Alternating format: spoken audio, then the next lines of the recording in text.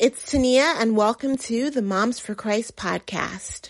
The word the Lord keeps putting in my heart comes from Psalms chapter 51, verse 17, and it says, "My sacrifice, O God, is a broken spirit, a broken and contrite heart you will not despise."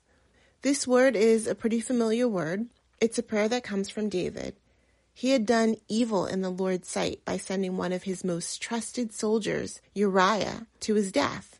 David did this because he slept with Uriah's wife and she became pregnant.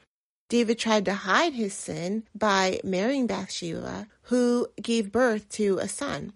This displeased the Lord greatly, so the Lord sent Nathan to rebuke David. Nathan told David that because David had done this, David would suffer a great deal of turmoil in his house, and the son that Bathsheba had delivered would die. David fasted and he prayed for 7 days, and during that time, this prayer came forth. Although we can look at the story and name the many people David hurt with his actions, David understood that his sin was against the Lord and the Lord only. That knowledge caused David's heart to break for the Lord because he sinned against the one he loved. I'm ashamed to say this took me a very long time to understand. To know that every sin is against the Lord, to see that if I hurt someone, that hurt is against the Lord. As a parent, I understand that if my children are fighting, it hurts me because I love them and I want them to relate to each other in a loving way. And if they hurt each other, they hurt me. It's the same with the Lord. He's a good father, and when his children sin, it hurts him. There have been times when my kids have hurt each other and they see the sadness in my eyes and they make an effort not to do it again because they love me and they don't want to see me so upset.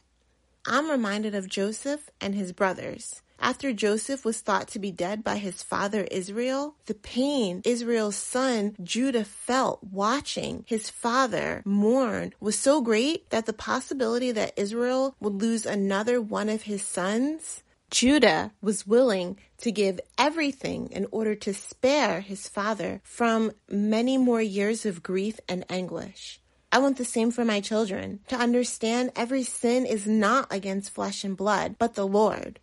Lord, please teach us to see every sin as a direct betrayal to you, and when we do sin, to bring you a broken and contrite heart as the only acceptable sacrifice.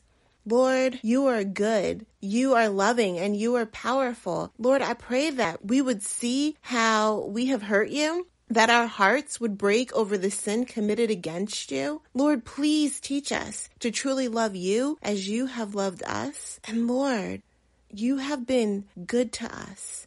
I pray, Lord, every sin would break our heart because the one that we love is hurting. And Lord, I pray that we would bring you a broken and contrite heart as the only acceptable sacrifice. Lord, I thank you. I thank you for your word, and I thank you for how you pour a love on a people that do not deserve it. And Lord, I pray that we would be so connected to you that every sin would break our hearts as it breaks yours. Amen. God bless and have a wonderful week. I will speak to you again soon.